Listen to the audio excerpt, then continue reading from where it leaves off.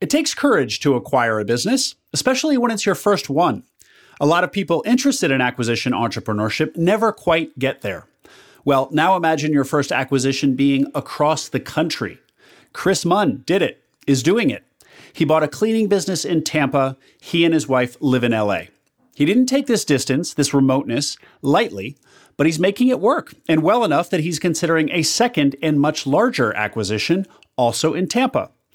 Make sure you listen to the last 10 or 15 minutes of the interview as well, where our conversation digresses a bit into more personal territory. We talk about Twitter, where Chris has gained 30,000 followers in only 7 months, how he's done that, and the purpose underlying his Twitter account.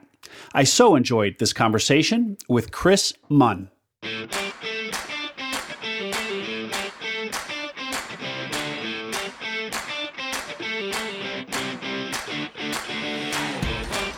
Welcome to Acquiring Minds, a podcast about buying businesses. My name is Will Smith.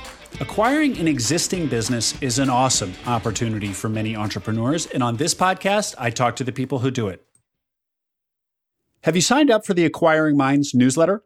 I send it out alongside every interview, and it contains a summary of the episode that you can quickly read in case you missed it or just don't have time to listen. Sign up at the website, acquiringminds.co. You'll see a big box to enter your email. Again, acquiringminds.co. Chris Munn, thank you for joining me today on Acquiring Minds. Thanks for having me, Will. Chris, you have been a financial analyst, a multifamily real estate investor entrepreneur, and now you're an acquirer of small businesses.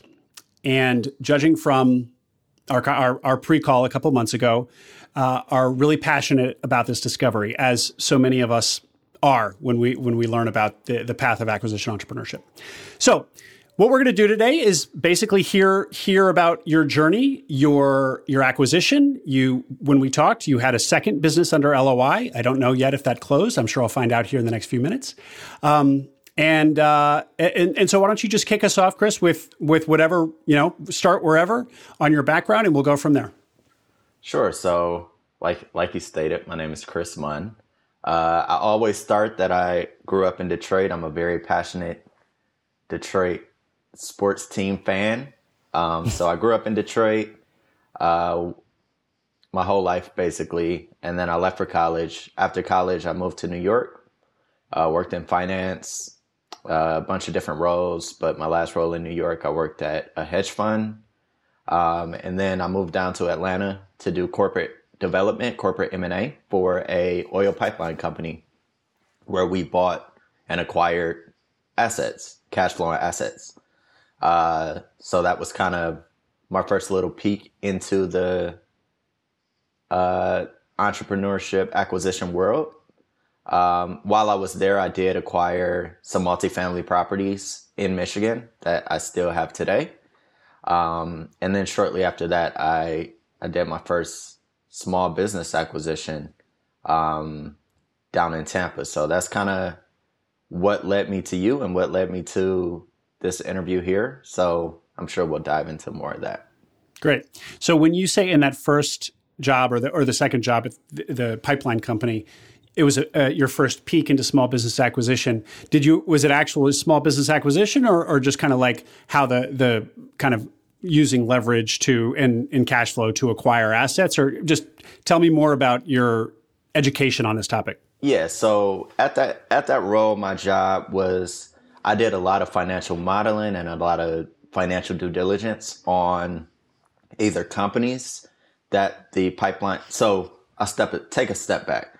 So there was a oil pipeline that goes from Houston to New York City, oil and gas, and it's full. So it's like at capacity.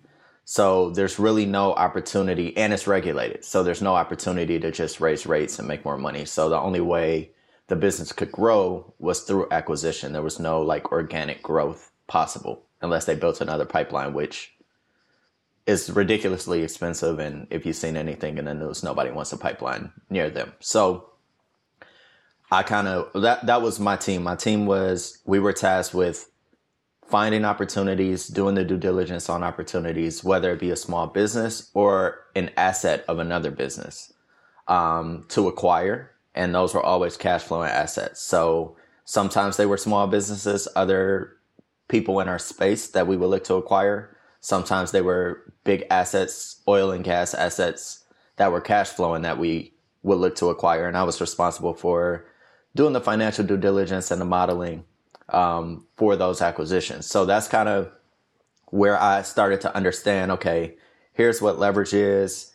Here's what you look for. Here's the kind of multiples you may pay to buy these businesses or to buy these assets. Here's how to integrate them into your current fold.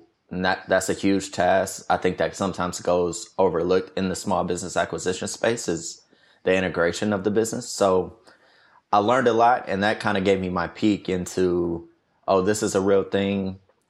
People buy small businesses. Obviously, those businesses were a little larger than what I'm acquiring, but it still gave me the nuts and bolts of kind of what to look out for. And it just gave me a good glimpse into what the life was like. Yeah. Were other people on your team or other people who were exposed to this model of using leverage and cash flow to make acquisitions similarly enticed to go off and do this for themselves? No. So what do you think? Why were you the weird one? I always knew I wasn't going to work for other people. Like since I was probably 7th, 8th grade. So that was always my goal. So even my career path of the finance world, like I don't love finance. I'm not, like, to be honest, I did it because it was a good way to make a good amount of money while I was young, because I had other things that I wanted to do. So, and I know if I wanted to do those other things, like, okay, yes, I love sports. I would love to work in the sports world, but the salaries there didn't match what I could make in finance.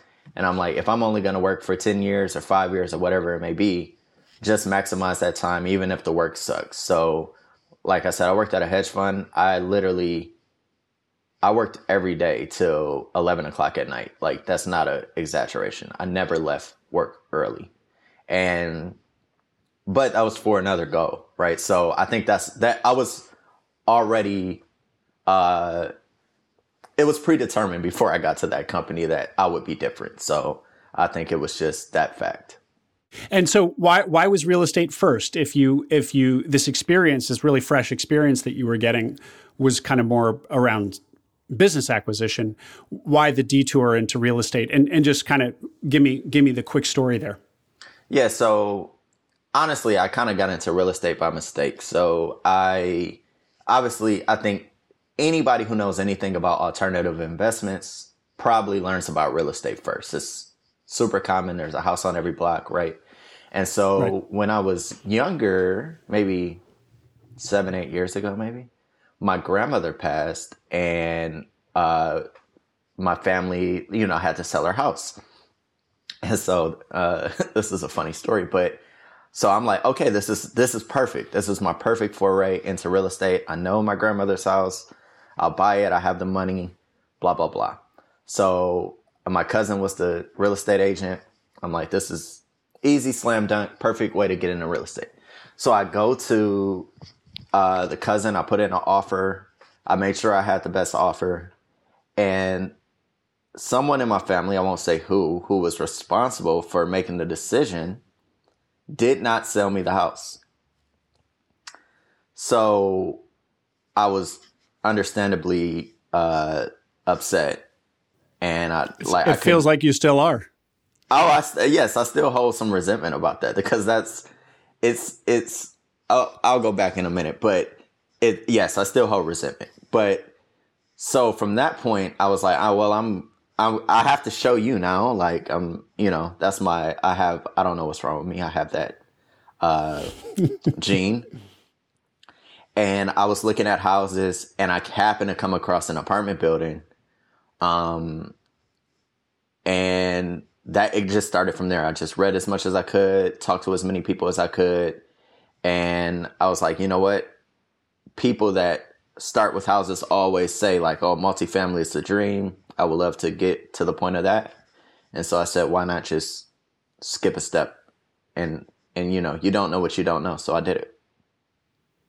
And your grandmother was back in Michigan, in the Detroit area? In Detroit? Yeah, in Detroit. In Detroit. Okay. And so is that why you also then looked there? Because you're not living in Detroit at this point. You're in Florida. Yeah. So I was not, that's why I looked there. I knew the real estate market well. And so I did know, everyone I talked to said, look, you got to know your market. And I know that even living in Detroit, like one block can be a good block and literally the block around the corner is not. So if you don't know that and you're not on the ground, that's always hard to know. So I felt comfortable. Okay. So you acquire this building. Did you bring in investors? Yeah, so I had a few family and friends. It wasn't really like a big investor thing, but I put up the majority of the money, but I had family and friends come in. And we still have that building today. It's about to be 5 years. We just got it appraised because we're going to sell it this summer. But it's gone well, surprisingly. And then you also bought a second building, right? I did. So maybe 2 years after that, 2 years after that, I bought a second building, which was like 3 times the size of the first one. I felt more comfortable. It's a newer building, so a lot less maintenance. I learned some things from the first one. And I bought a second one. The whole time I was looking for SMBs, but an opportunity came across my desk and I said, this is a good deal. I'll take it. I'll do it. And that one's going well too. So I kind of feel like I lucked up a bit because I'm not some real estate expert, but you gotta pay to play and you gotta be in the game to win. So that's kind of how I approached it. And how big are building 1 and building 2 in terms of? So the building 1 is 8 units and building 2 is 22 units. So I have 30 units total. 30 units. Okay, so you acquire these 30 units, but as I recall, you're flirting with the idea of making this your entrepreneurial full-time pursuit, but you choose against it. Why? So a couple reasons. So one, to start, there was not, my ability to generate deal flow wasn't great. And I was getting a lot of on-market deals. And the off-market deals I was finding weren't that great either. And so this was coming at a time where, we're sitting here talking 2022, there's a ton of money in the markets. And in real estate, all that does is increase values of the real estate, which can be great if you own, but it also decreases the amount of yield that people are willing to accept on a building. So where people may say, hey, I want to make 7% on my money, 8% on my money. When money is flush, people are willing to make 1% or just nothing. Some people are willing to make negative cash flow because they think it'll appreciate in the future. Yeah. And that was never my strategy going in. My strategy was always, I want to buy for cash flow. I want to distribute that cash flow. And that kind of became very difficult to do in the market. So the deals were getting tighter and I kind of just sat and said like, okay, I either have to like truly max out on finding deal flow because it's not coming to me in the current state, or I can, go with what I know with the SMB world.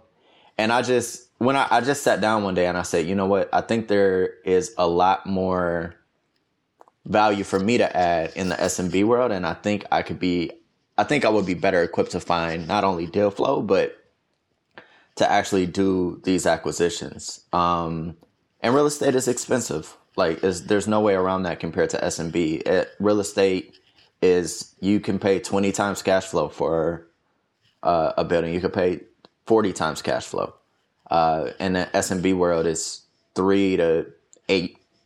That's just a big difference. So I just found it more attractive, and I was still young, so I just sat down and said, what do I want to do? And SMB just won out. How old are you in this time frame? 30, I think. 30, yeah. Okay. And this was how long ago? 4 years ago. Okay. Yeah.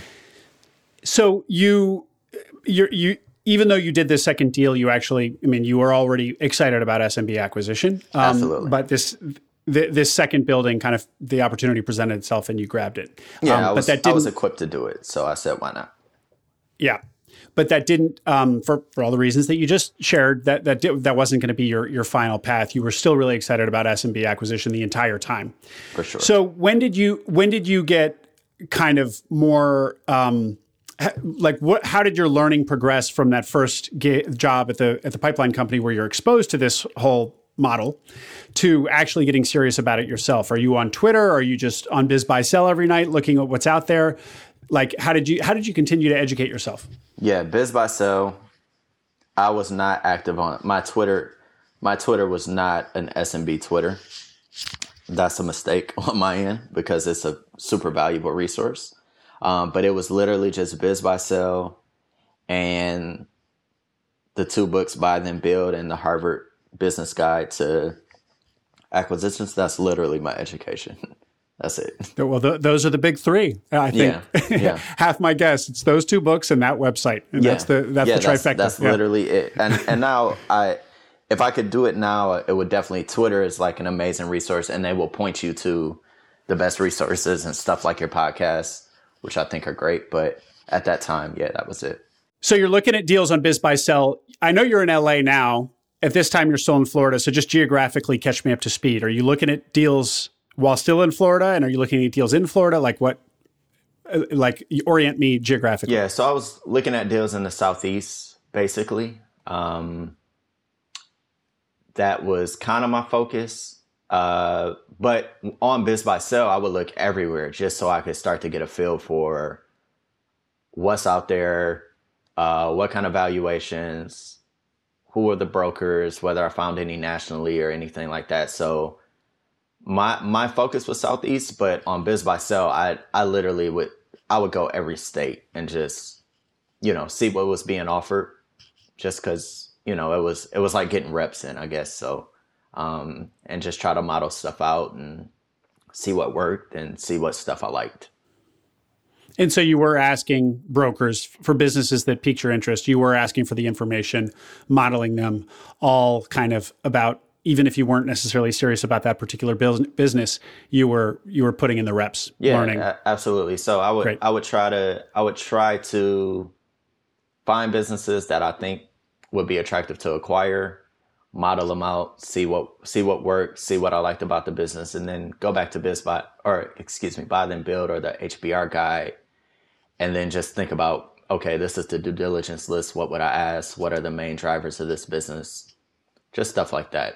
That was really what I did. I've heard many guests talk about the reps and others talk about the reps, but I don't think I've actually crystallized that into a tip on Acquiring Minds that I should. But that is such a part of the search game, is like just looking at deal after deal after, and not just looking at it, not just looking at the listing on Biz Buy Sell, but asking for the memorandum and even doing the financial modeling. And you really need to do that. And you'll be so thankful you did, because after doing that a couple of dozen times, the other thing I hear people say on this topic is like, I after doing that for a while, I could very quickly decide if a deal was worth my time or not. Yeah. So not only does it obviously make you ultimately choose the right deal, but it also saves you time if you can invest that time up front, because you stop wasting your time on things that are just obviously bad. You'll develop a nose for that, an instinct for that. 100%. And same thing in real estate. I would start to see stuff and I'm like, that doesn't work.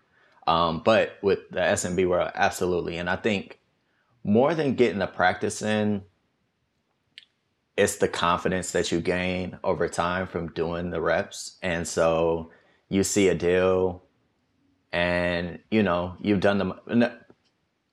Everyone's scared to take the jump, right? It's a huge jump to take. And it's no different. Anybody who's acquired a business has been scared to take the jump. But the reps lower the fear. You start to know what to look for. There are always going to be unknowns, but it helps to build your confidence on, this deal looks good. I think I can do this. And I think I can do it because I've looked at 15 others just like this. And this is why this one sticks out. So the confidence, more than anything, actually, I think was what was important for me. Yeah, that's That's a great point.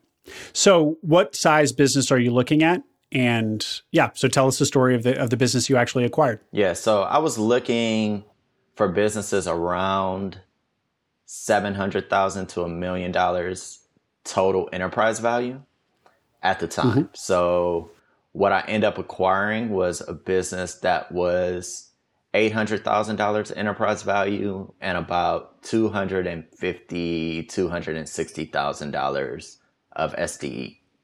And so it's a commercial cleaning business. They do a lot of, well, we do a lot of specialty floor work, which is kind of how we make most of our money. So that's going into a building 4 times a year, every quarter, and doing the waxing of the floors or the stripping of the floors, whatever it may be. And then nightly commercial cleaning as well. So a lot of recurring revenue. And then you have the floor work is a lot of reoccurring revenue, which is great. So that was something that, was important to me, trying to have something that was somewhat recession resistant, something that had recurring revenue. Reoccurring revenue would be great as well. I just felt a little more comfortable in that space than I did, like, let's say D2C or something that is just completely foreign to me. It made me a little bit more comfortable. So yeah, that was the parameters of the first deal. And so I probably seriously looked for maybe 9 months before I found it. And where is the business? It's in Tampa, Pinellas County, Florida. So Tampa, St. Petersburg area. Oh, but you now live in LA. That's right. Yeah, I live in LA now. But did you acquire the business when you were still in Tampa? And was it a geographic specific search? So no. So I acquired it once I was here. I was looking there. And what made me confident in being able to do it. So California, is not business friendly in my opinion. So I did not want to acquire a business in California. So that was number one. So that was kind of out. I moved here for reasons that have to do with my wife's career. So we were out here and I knew I didn't want to buy a business here. I just don't like the labor laws, don't like the employment laws. And so what really gave me the confidence to do it, right or wrong, was the fact that I bought apartment buildings in Michigan. And that was a huge concern of the banks when I was going in. They're like, you're not here. What are you going to do if there's a fire at the building or, which I thought were really silly questions because I'm just like, I don't know, call the fire department. I'm not a fireman. I'm not going to like if you have toilets out, like if my toilet goes out literally in the bathroom right there, I'm not fixing it. So I'm calling somebody. So I was like, I don't know who you think I am, but I'm not, Bob the Builder here. So doing that gave me a lot of confidence in the fact okay, something can be run remotely. I'm in Tampa a lot, so I won't act like I'm not. But I don't physically live there. I'm not physically there every day. Like today, I'm not there, but I am there a good amount. But I also felt like if there are weeks that I'm not there, if I buy the right business, then, there should be no concern. I should be able to run it. I will say that, you fair point about Builder Bob and Fireman Fred or whatever, but yeah.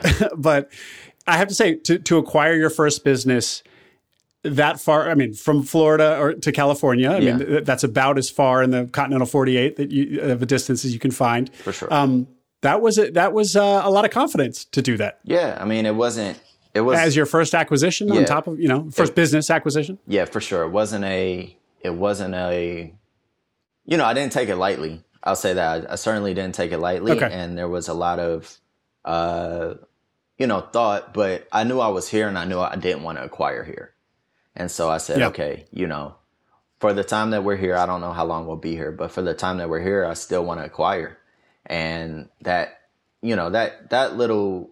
The apartment thing really sealed it. If I wouldn't have done that, I wouldn't have bought the business. I would have been too scared to do it. But you find ways to make it work. And I'm sure a lot of your guests say, as you grow, your job as the head of the snake is to work your way out of the business. And, if you want to sell to someone else down the line, you want to almost have no day-to-day responsibilities. That's what a true, acquisition would look like for somebody playing in with bigger stakes. So I'm like, in my mind, I'm saying, okay, I've done this before. I've done something remote. And if my job is to work myself out of the business, then I shouldn't be scared of this. This should be something that I'm going to have to face a challenge.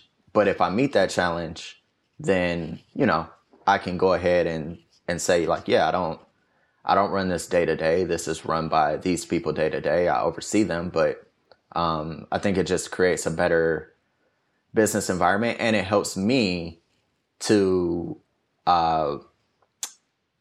delegate, to be honest. So like, if I was there, I know I would micromanage and I would be all over stuff, and I can't do that.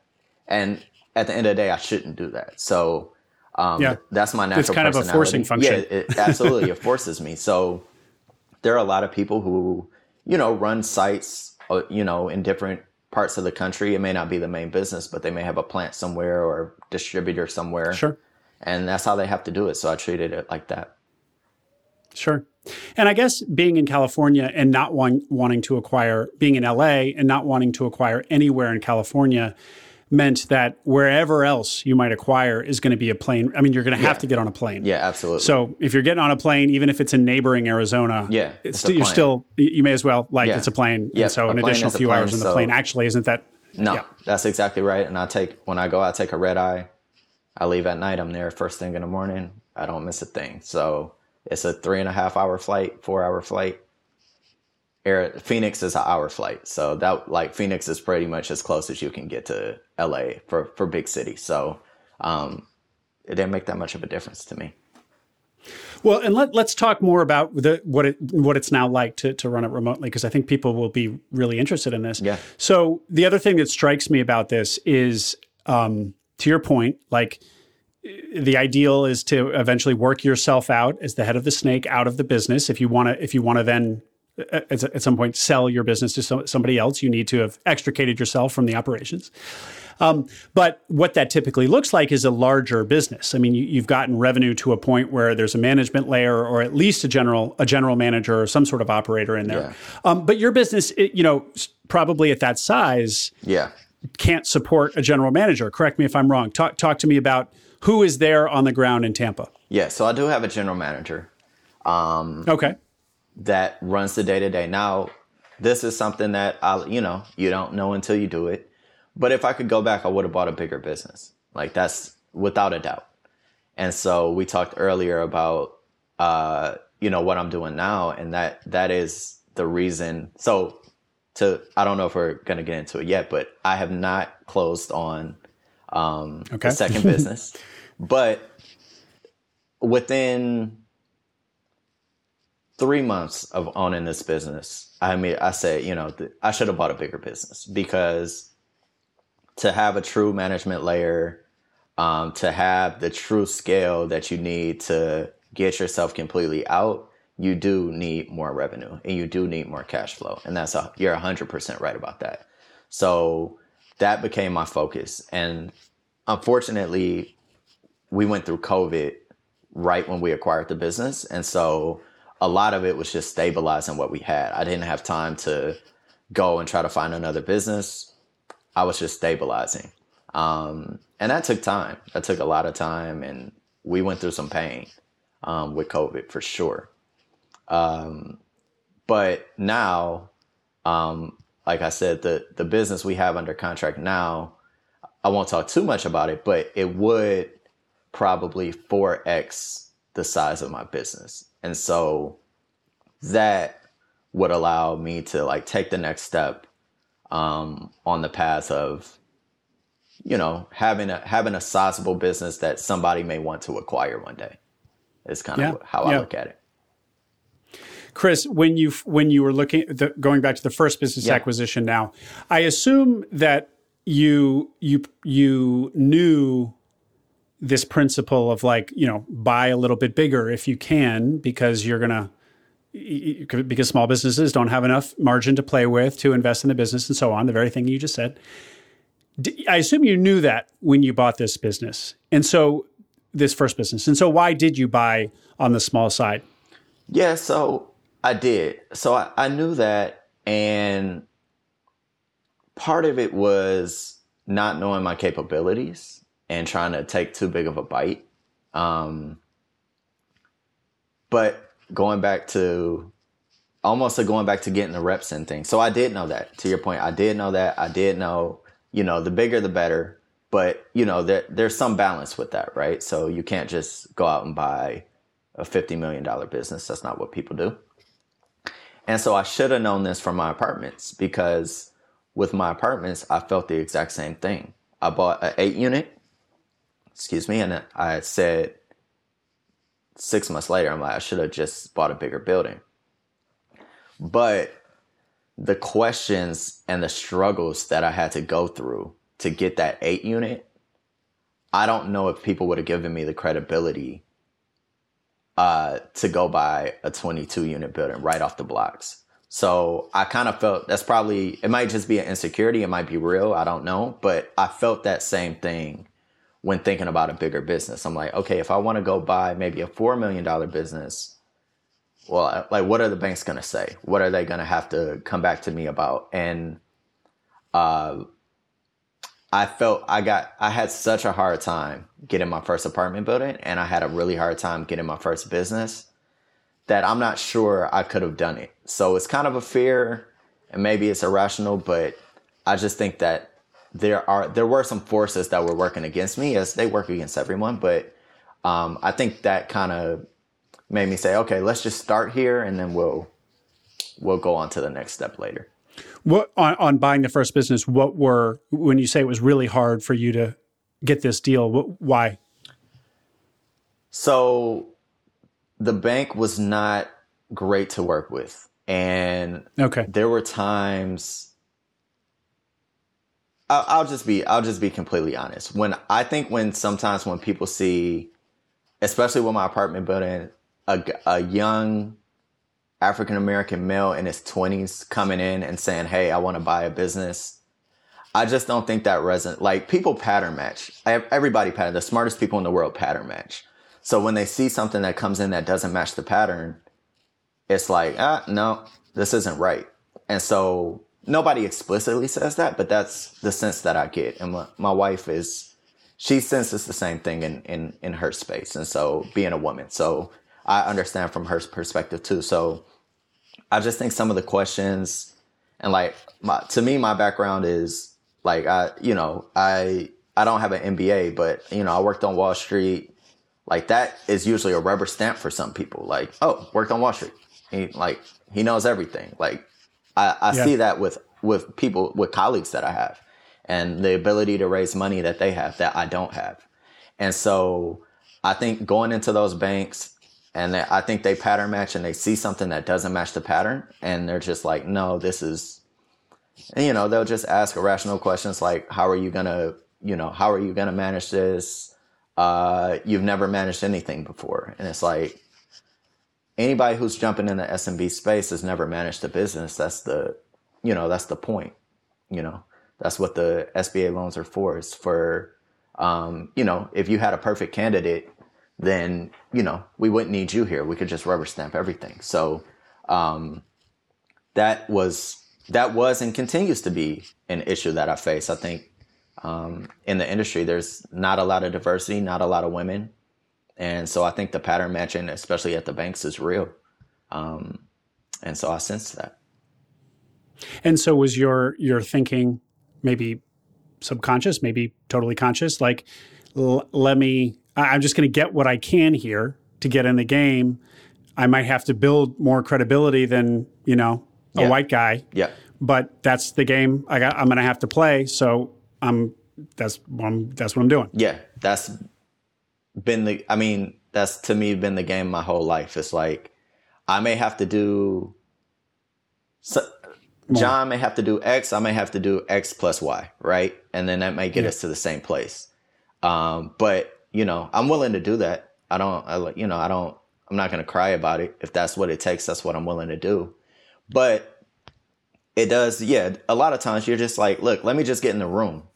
And if I can get in the room, then I can, and I can try to show my abilities once I'm in the room. But so, yeah, it's certainly a conscious thing that I think I've experienced. I mean, I was lucky to grow up in Detroit, and I was surrounded by a loving family that, encouraged me and gave me a lot of confidence in what I could do. So the outside distractions don't deter what I think I can do. I just know that sometimes I have to do a little bit more to get the same results. And so now on this second deal, so do you feel like that the fact that you acquired and have been successfully running this first business, in fact, is giving you credibility? And just catch me up on the second deal. Where are you at with it? Sure. So like I said, second deal is same geography, same industry. It's about 3 times the size of the first deal. And I do think that there is some credibility now that we've done it. We're in a space. We have a business that does exactly this. But I still, there's still questions that I don't, that I think are irrational. Banks come and say, oh, well, you run a business that's $1 million. How do you think you could run one that's $3 million? It's like, that's how it works, guys. Like, people grow, and that's how people, grow an empire. You don't grow it by just adding 1 + 1 all the time. Sometimes you need some exponential stuff. So, but I do think we have a lot more credibility, and I'm a lot more confident when I talk to the banks about what I'm willing to share, what I'm not willing to share, how I'll answer questions, how I won't answer questions. I'm just a lot more. The first time you're going through it, you don't know what to expect with banks, and the banks can be brutal. They can ask a ton of questions. They can ask them 10 different ways to make sure they're getting a consistent story. But this time I'm like, we're going to move at the pace that I want to move at. If a bank wants to work with that, great. If they don't want to work with that, that's fine as well. But, that comes along with having credibility and doing a deal. When you're doing your first deal, you can't dictate terms the same way. So that's been helpful. And just getting in the room and getting in the game and knowing the lingo has helped a ton. So I certainly think it's helped with the credibility. Maybe a slightly ignorant question. Are you not working with the same lender? Like, wouldn't you, develop a relationship and be able to go back to that same SBA lender over and over? They get to know you, and they themselves feel increasingly confident in you? Yeah, that would be ideal. Like that is, that's what we're trying to do now. We're trying to find a lender who understands exactly what we want to do. We want to buy in this space, in this geography, and grow this business through acquisitions mostly. We'll have organic growth as well, and I want a bank that understands that, and it's like, yeah, we get that. We totally understand that. Let's do it. I would have loved to go back to their first bank, but the experience was awful. And I wouldn't give them, even though they didn't get my money, I wouldn't give them my business again. Let's put it that way. Mm-hmm. Mm-hmm. Okay, Chris, we still got a few minutes, but I want to be efficient here. So Just going back again to the fact that you're running this remotely. Don't mean to beat this to death. No. But so the first acquisition had, you said what, 250-ish, 230-ish, did you say SDE? 250 SDE. 250 SDE. And that's after paying a general manager. Yes, that's after paying a general manager. Yep. Great. That's after. So in theory, you could pocket all of that, the 250, and not be working on the business. I mean, if you really wanted to be absentee and sort of as passive as possible, you could do that. Yeah. Okay. Yeah, you can do some form of that. And so when you're going to Tampa now to check in with the business, what sorts of stuff are you doing? Are you just kind of putting in FaceTime, or are you making strategic moves, or what? Yeah, so a lot of it is meeting with owners. Sometimes I'll meet with owners of other businesses, or meeting with try to gather more business, whether that's through organic sales or that's through acquisitions. So that's one thing I do. Of course, the FaceTime with the team is always important. I like them to know that I'm there and I'm around, and we have a really good relationship. I've built it so that we have a lot of asynchronous communication so that they don't feel like they have to be anywhere at any given time. I don't feel like I have to be anywhere at any given time. And that has helped a tremendous amount. And I plan to carry that along to any other business that I acquire. I think that's very important for people, especially now with the whole work from home and work remote, not being on all the time. I think my team really appreciates that. So that's something that we've implemented. But it's just checking in and business. I would call it business development, whether it's internal business development or external. So that's pretty much what I consider my job.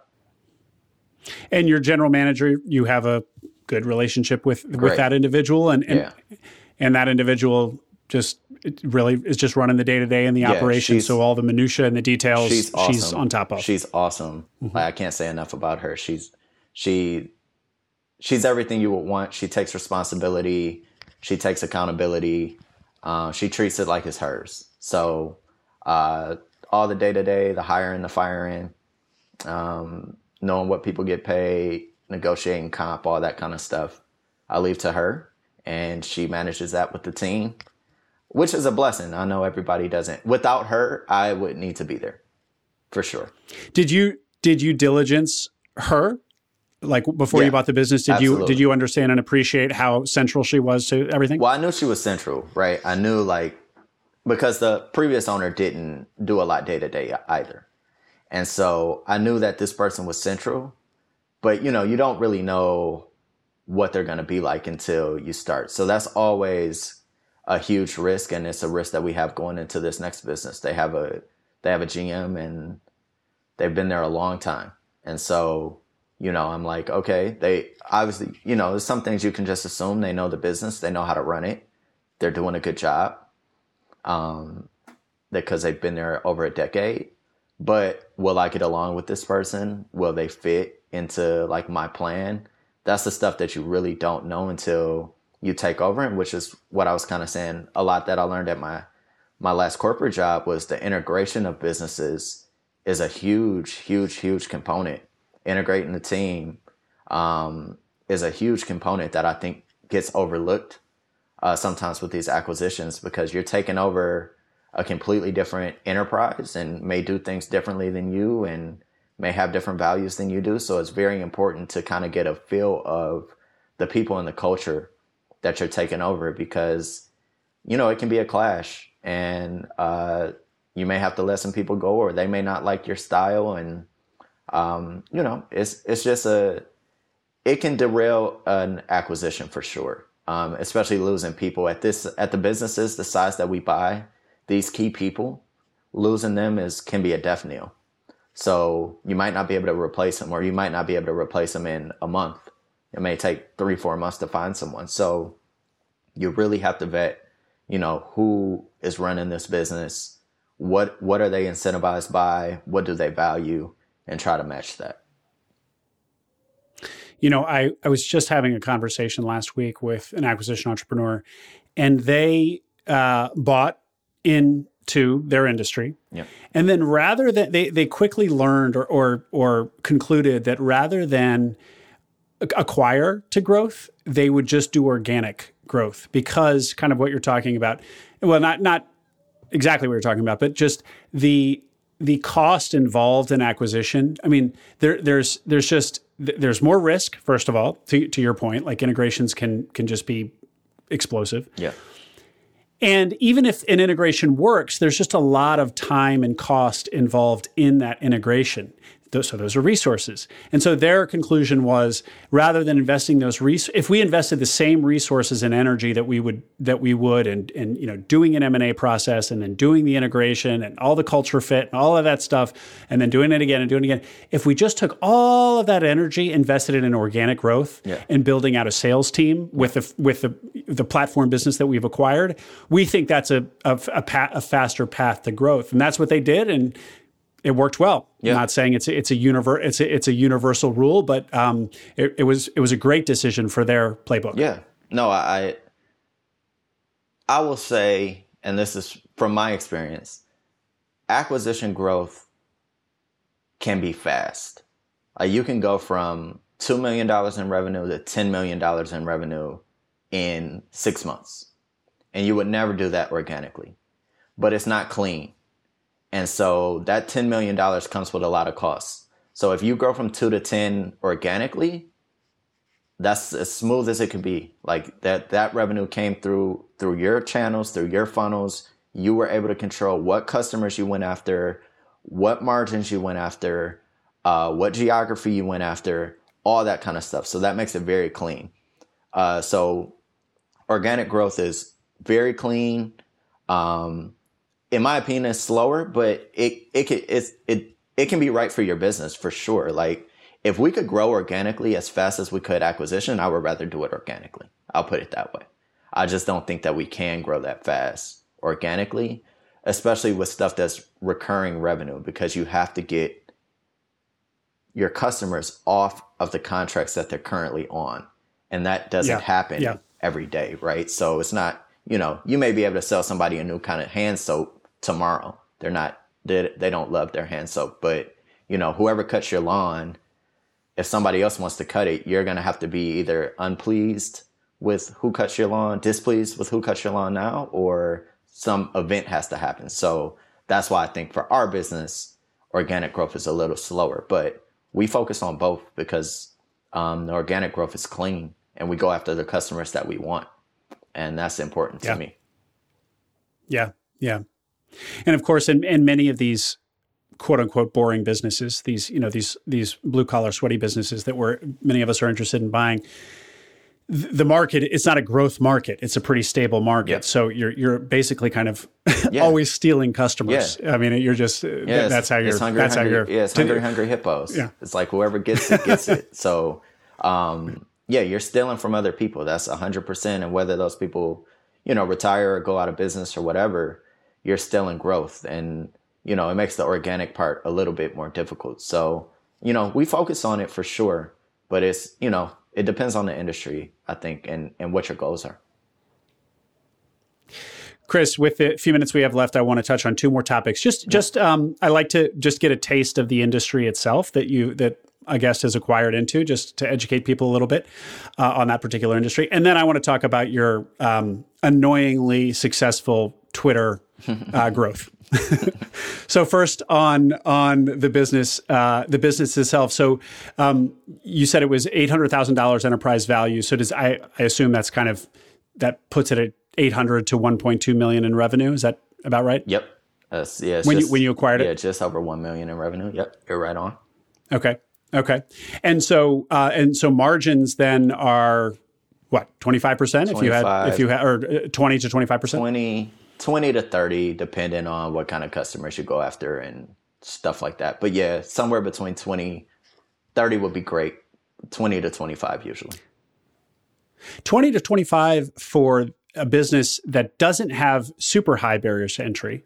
Correct. And you're kind of subscale. That seems like pretty good margins when you're comparing these types of industries. Can you weigh in? So it's a lot of it comes from the regular nightly cleaning, not a lot of money in that. So you go to go to your office building and take the trash out and vacuum the floors. Not a ton of money in that. Anybody can do it. People are willing, big companies are willing to take 5% margins because, it grows their enterprise value, right? So they just want the contracts. So that stuff is hard. Like at airport, those people that clean in the airport, those margins are under 5%. So it's ridiculous. Yeah. But the floor work is not so low barrier to entry. Everybody can't do it. You can't Bob just can't come and strip the wax on your floors and re-wax it.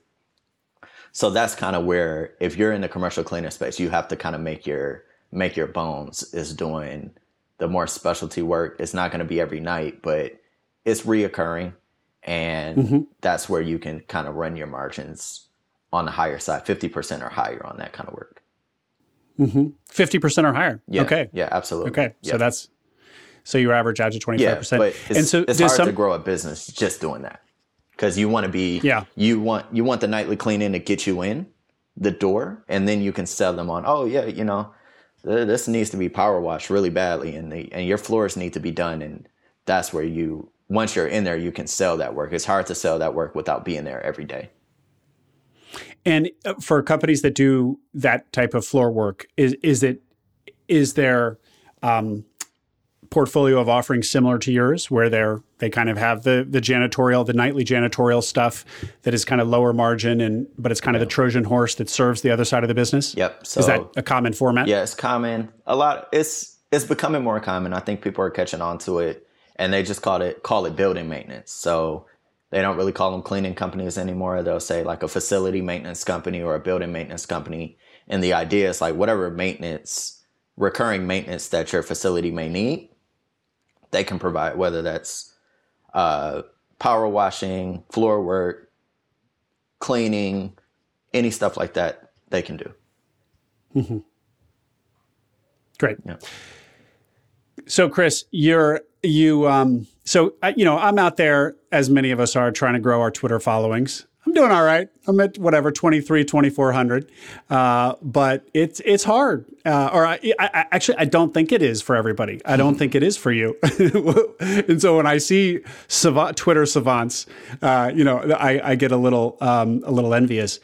You have, I checked just before our call, 30,000 followers. And I think you were, maybe I'm wrong, but I feel like at least 10,000 of those have come just since we talked 2 months ago. Anyway, when did you start? Where were you when you started seriously going after Twitter? Yeah, so I came across a tweet that was offering online writing, basically online writing help. And I used to like to write a lot in high school. And so I was just like, I should do it. I should learn how to write. I enjoy Twitter. And I was like, I wonder how to write for an online audience. And I always appreciated brevity in writing. And so Twitter is like the perfect place for that. And so I had no real goals or real ambitions with my Twitter, but I took the class in early October of 2021. And I had 200 followers. Those were just my friends, people that knew me personally, right? People that I actually met in real life. And so I took the class, and it taught some concepts about virality and brevity and how to get an audience and how to nurture your audience and stuff like that. So I just kind of took those little nuggets to heart and started writing on Twitter. And the first month or so, it was like right into a black hole. You're not talking to anybody. I was talking to my friends who didn't care about what I was talking about, but eventually it started to pick up, and you meet people in the community that enjoy your stuff and send you encouraging messages, positive messages. So yeah, I've grown. Yeah, I think I'm at 30,000 now. So I've grown from October to April. So that's 6 months, 7 months. So I've grown like 30,000. That's incredible, man. Yeah, but I look at what I tweet, and I look at I look at what resonates with people, and I try to just double down on content that resonates with people, and it's worked surprisingly. Yeah, but Chris, I've taken a course, I think, and I've seen people write threads about how to, and a lot of that advice is the same. It's stick to one topic, see what works, do more of what works, like you just said. Develop a brand around yourself, and I'm trying to do all those things, and I see a lot of other people out there trying to do those things as well. So I think there's still a little bit more magic to what you've unlocked for yourself than you're giving yourself credit for. I appreciate that. And that's just because I've seen a bunch of accounts grow really quickly, but that's particularly impressive. And so, did you just make a decision to like the topic that you were going to go after, which was going to be entrepreneurship, small business? Yeah, that's what I'm going to write. Yeah, that's what I'm interested in. I'm only going to write threads about this. Yeah, so I'm interested in business. So I try. The way I think about it, I have like a funnel. It's a 3-tiered funnel, and my top tier is just business. So I could tweet about anything in the business space that's with my audience. And my second tier, gets smaller down the funnel, is entrepreneurship. It's a little bit more niche than business, but it's something I enjoy. And then the bottom of my funnel is entrepreneurship through acquisition. So that's the most niche, but I can get the most affinity by tweeting that kind of stuff. I'm sure like your audience probably only cares about entrepreneurship through acquisition, right? Like Exactly. So you have a ton of affinity there. I don't have as much affinity as you do there. So that's kind of a sacrifice that I've given up for trying to, grow the Twitter a little bit more. And I just tweet general business stuff from time to time that comes to my head or I see on the internet or whatever. So I think about it like that. So I don't have as much affinity as smaller accounts and accounts that are very specific like yours are. But, it's value in both. I think I see some small accounts that people love and I see some big accounts that don't get much engagement. So it just all depends. I just try to be consistent on Twitter and tweet every day.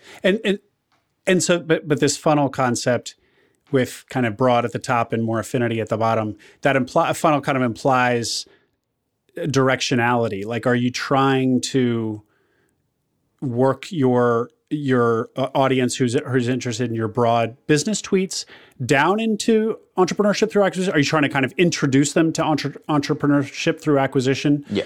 By kind of proceeding down your funnel? Is 100. that and just 100%? Okay. 100%. So what we talked about. Man, you're doing my job. I'm out here also. I mean, I'm not trying to sound competitive, but I'm like, how do I increase awareness of this? Yeah. And what I'm doing wrong is I'm already talking to people who know about it. Exactly. I need to be doing what you're doing, which is talking to everybody. Yeah. And then working them down a funnel. Absolutely. So this is probably a unique experience for me, but I said I grew up in Detroit. I went to Detroit public schools. So I went to like one of the worst school systems in the country. So I never knew anybody that had a white collar job. I never knew anybody that was a lawyer or a doctor or anything like that. I didn't know anything about entrepreneurship. I didn't know anything about finance. I didn't know anything about Wall Street. And so for me, that's part of what I like to do it for, is to introduce people to things that they may not know about, because I think there's a lot of talent and a lot of people may be interested in the world of entrepreneurship, especially entrepreneurship through acquisition, that just aren't exposed to it. So, I talked to some people on Twitter, and one of my buddies, S&B attorney, is on Twitter, who has good affinity in this space. And we talk about it a lot. It's just, there aren't people that look like me in the space. Like, there's not many. They're mostly just white guys in the space, which, I still enjoy the space, but there are people that should be in this space that aren't because they don't know about it. And so where, you can tell your buddies and they can tell their buddies and, oh, yeah, I went to college with this guy and he's doing this. And like, I'm the only person that went to my college that's doing it. I'm the only person from my neighborhood that's doing it. I'm the only person I know from Detroit that's doing it. Like, so me getting the word out about it is important to me. And it's like a little form of giving back that I can do for like people who grew up like I did.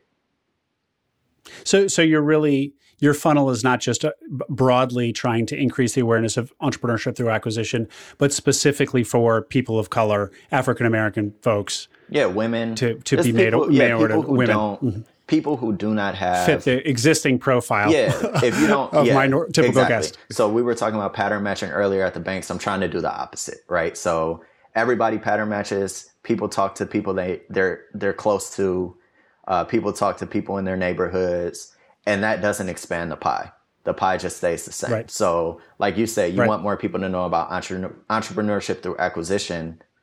You have to talk about something else, because that's not going to get new people into the space. It's like, talking about astrophysics. Like, maybe you just need to talk about science. And then people may say, oh, astrophysics is kind of interesting. So, it's just, it's a different approach, and I'm probably most people aren't going to be interested in it, right? I know that, but the few that are, I'm happy to help them. I do calls every Friday, and I talk to people who just want to learn more about the space, and I try to help as much as I can, because I know I didn't know anything about anything when I was 20 years old. I really did. I went and worked on Wall Street because they had free food at some event they were throwing at my school. Like, I didn't know anything about it. So I'm just like, there's kids out there like me or adults out there like me who wouldn't have known anything about that. I learned all that because I went to college, and like that's a blessing that I had. But you know, everybody doesn't do that, or other people. If I wasn't hungry that day, I wouldn't have gone. It's like simple as that. Yeah. So you I saw on your LinkedIn that you went to Howard. Yeah, the Mecca. Yes. Is there any inkling in you to somehow reach out to Howard and talk to people on campus about ETA? Yes. So that is, I was just talking to somebody about this yesterday. Actually, that's one of my goals for this year, is to try to do some ETA stuff at Howard. I'm glad you know about it, the Mecca. I'm glad to hear that. But yes, Howard did a lot for me, for sure. And it did a lot for my friends. My wife went to Howard, and it's provided us the best network that I think we could have, considering where we came from. And so I'm forever indebted to that school. So yes, that is absolutely, I have that on my goals this year, is to get involved with the entrepreneurship program there. They do have one. And so I want to go and find out where they could use some help and provide that. And just to, what is so clear to me in this space is that a lot of people who are exposed to acquisition entrepreneurship just broadly, it's from their MBA program. I mean, that's really where you're seeing kind of a ferment of interest, is because these MBA programs are now have ETA classes and curriculums, and it's really growing within that world. So it does seem like a great place to grow awareness is at the university level. Yeah, for sure. And everybody doesn't go get an MBA. Most people don't, right? So, right. No, of course. Yeah, it's just creating awareness, and I'm glad you're doing what you're doing with the podcast, and other people have podcasts now in the space, and I'm glad to see it grow. And it's a very positive space, which I also appreciate. It's a lot of people willing to help, and I just want to be the guy that, like, the guy that points out and shows that, there are other people in the space. It's not just, it's not just an all boys club or all white guys club or whatever, people may think from the outside. And so, there's other people in the space, and I just try to make sure that people know that. That's awesome, man. Let's leave it there, but tell people, Chris, where they can follow this fast-growing Twitter account. Yeah, so I tweet all the time. I'm at Chris X Munn, MUNN. And I try to tweet. I've been trying to tweet more about my deals and what I have going on the day-to-day, but you can find me there. Cool. Chris, thanks so much for the time and for this last 10 or 15 minutes. Got a little bit more personal and tactical on the Twitter stuff. Selfishly, very helpful for me. So thanks for thank you for that. No problem. Just person to person. And thanks for your time. Thanks a lot, Will.